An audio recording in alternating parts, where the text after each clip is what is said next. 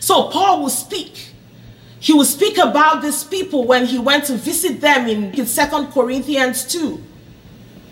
Verse 2, he said, he chose to know nothing amongst them but the death and the resurrection of Jesus Christ. So the point there, this is how it reads. I resolved to know nothing among you except Jesus Christ, the Messiah, crucified. So when all of us show up, this is how we show up. Unleavened, without yeast, the body of Christ crucified. I don't care what your story is. I don't care where you've been. God has purged out that leaven and you have been drawn into the unleavened body. The judgment of God is upon everything that hurt you in the past, that dragged you into sin. Now you no longer live within the dictates of the enemy. You are master over it. And you understand the reality that in the spirit realm, when you stand, Jesus Christ stands. When you gather together like this in the spirit, you should give no room for sin to come in within your midst. You should not give any excuses. Do not even entertain it. Because you can say, oh, don't judge me. You can say, oh, I'm not good enough. None of us are perfect. You can have all these cliches and all these words that sound so nice and so humbling. But it doesn't change the reality of what Christ Jesus did in the spirit. He took all of that sin and nailed it upon his body. Those holes, if you meet him in heaven, you put your hand right through those holes in his hands. Those holes on his legs, on his ankles. It goes right through, just like this.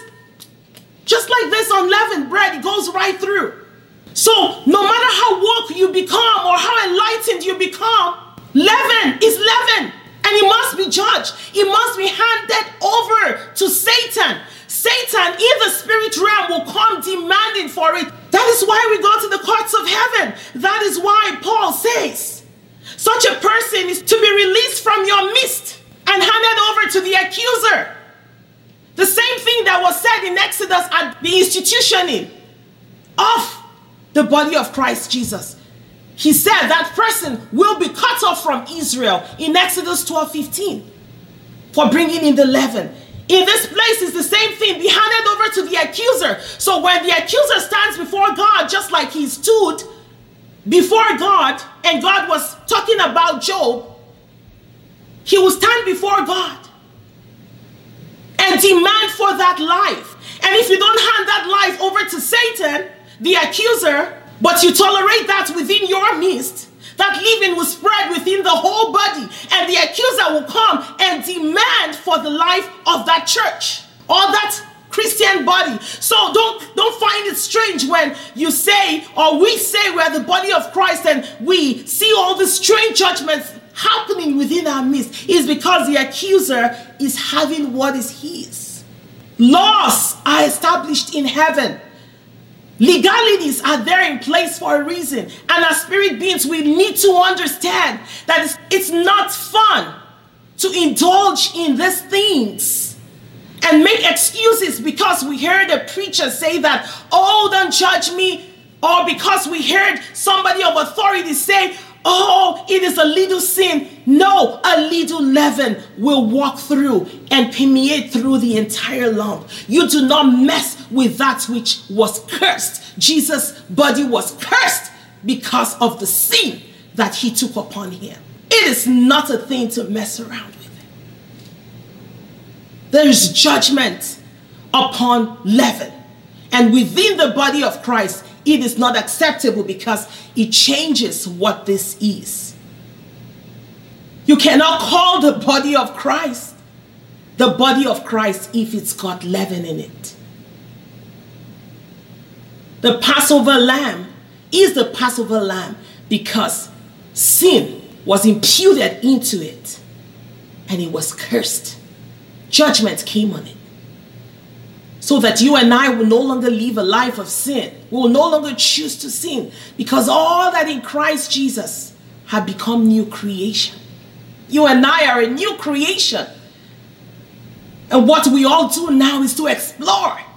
Explore what this new creation is. What is this life that we are called into?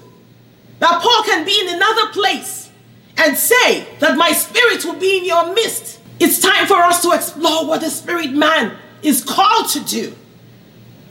To operate in the spirit, to worship God in the spirit, to honor God in the spirit, and not sit down, tolerate, and make excuses for sin. That is not what it's all about. We have been translated from the kingdom of darkness into the kingdom of our God. We are to celebrate his love. We are to declare his worship, declare his holiness. We are not to celebrate sin in any form.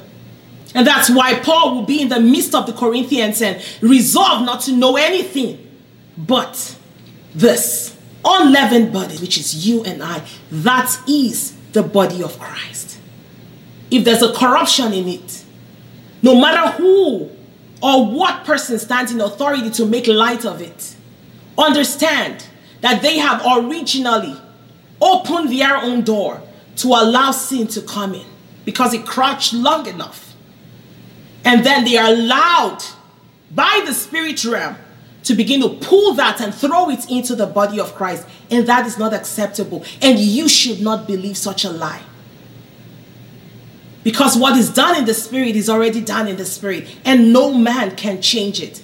And we should not give room to it. Well, Paul was so full of love to say that even though that body will be condemned, the soul will be saved. And that is the whole purpose. We think that we condemn that person to death eternally. No. It is judgment upon what is coming in to corrupt or to crucify Jesus all over again. That is what it is. It is about saving that soul. And if you don't understand things in the spirit as it is established, then you will begin to make excuses for sin. That is what the enemy does. He knows you're so powerful. He knows you're full of God's authority upon your life. So he will deceive you. He will cleverly come in with deceptive words to deceive you. Twisted teachings and wrong doctrines to deceive you. So that you can lax in a little bit and draw on the leaven. No, as a body of Christ, let us choose to reject it today. In Jesus' name, amen. Amen. Amen. Amen. Amen. So I want to pause here. I want to ask you what you have received. I want to know that you got why Paul went to these extremities on this subject. And it's okay if you need to listen to the podcast again. It's okay. I just want to know that you grabbed something, that it made sense to you.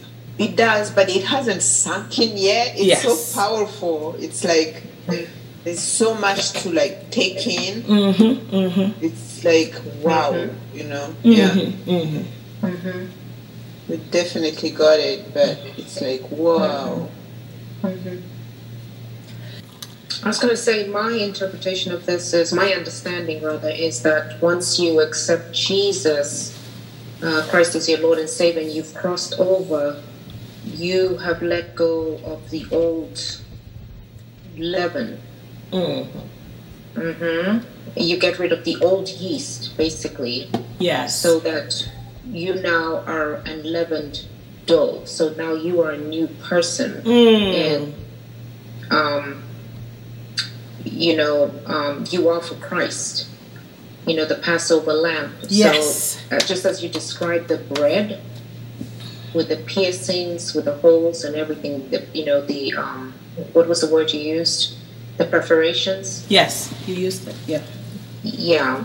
So that is the new unleavened batch. We are the new unleavened batch. We are redeemed. Amen. Mm-hmm. Amen. Wow. That's so good. That is so good. Thank you. I was just taken by the part where it says, get rid of the old yeast and you may be a new batch without yeast, as you really are. So we can be what God has planned us, has made us to be. We can get back to what we were already. all the time. Wow. Powerful, Kim. Wow. We could be our true selves, the way he made us. Yes. So that sin could ruin everything. That person carrying the leaven has to literally be gotten rid of, so that we can be, like you said our true selves, right? Or what did you say? So beautifully. The scripture says, as you really are. As we really are is how God made us. Yes. We've kind of cluttered ourselves. Exactly. That is so good. Do you guys see the power in who we are? And that body can be corrupted because of somebody else's sin that we tolerated? June, please read verse 8.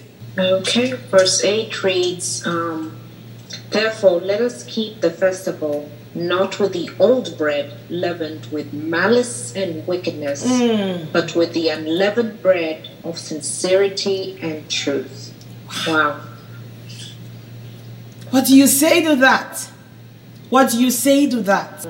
It brings you to a whole new understanding that we go and we get this leaven, and leaven is like malice. Leaven is like these things we do all the time, instead of us feasting on the unleavened.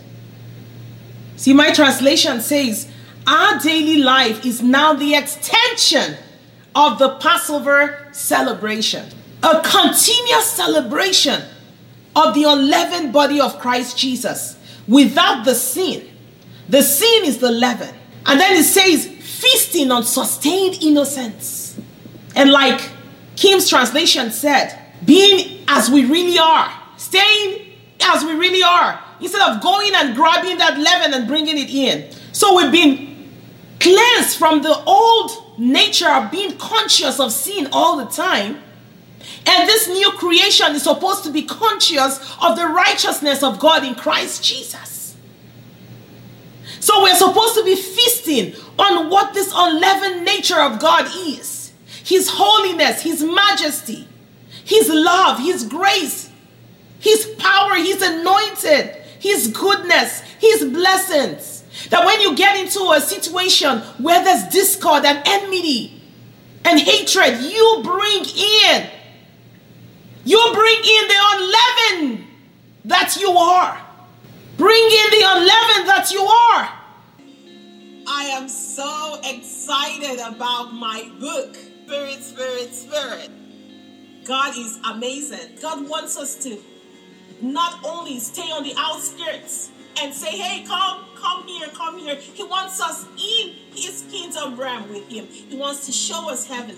When Jesus Christ tore the veil, when He died and He took us into heaven, He seated us in heavenly places with God.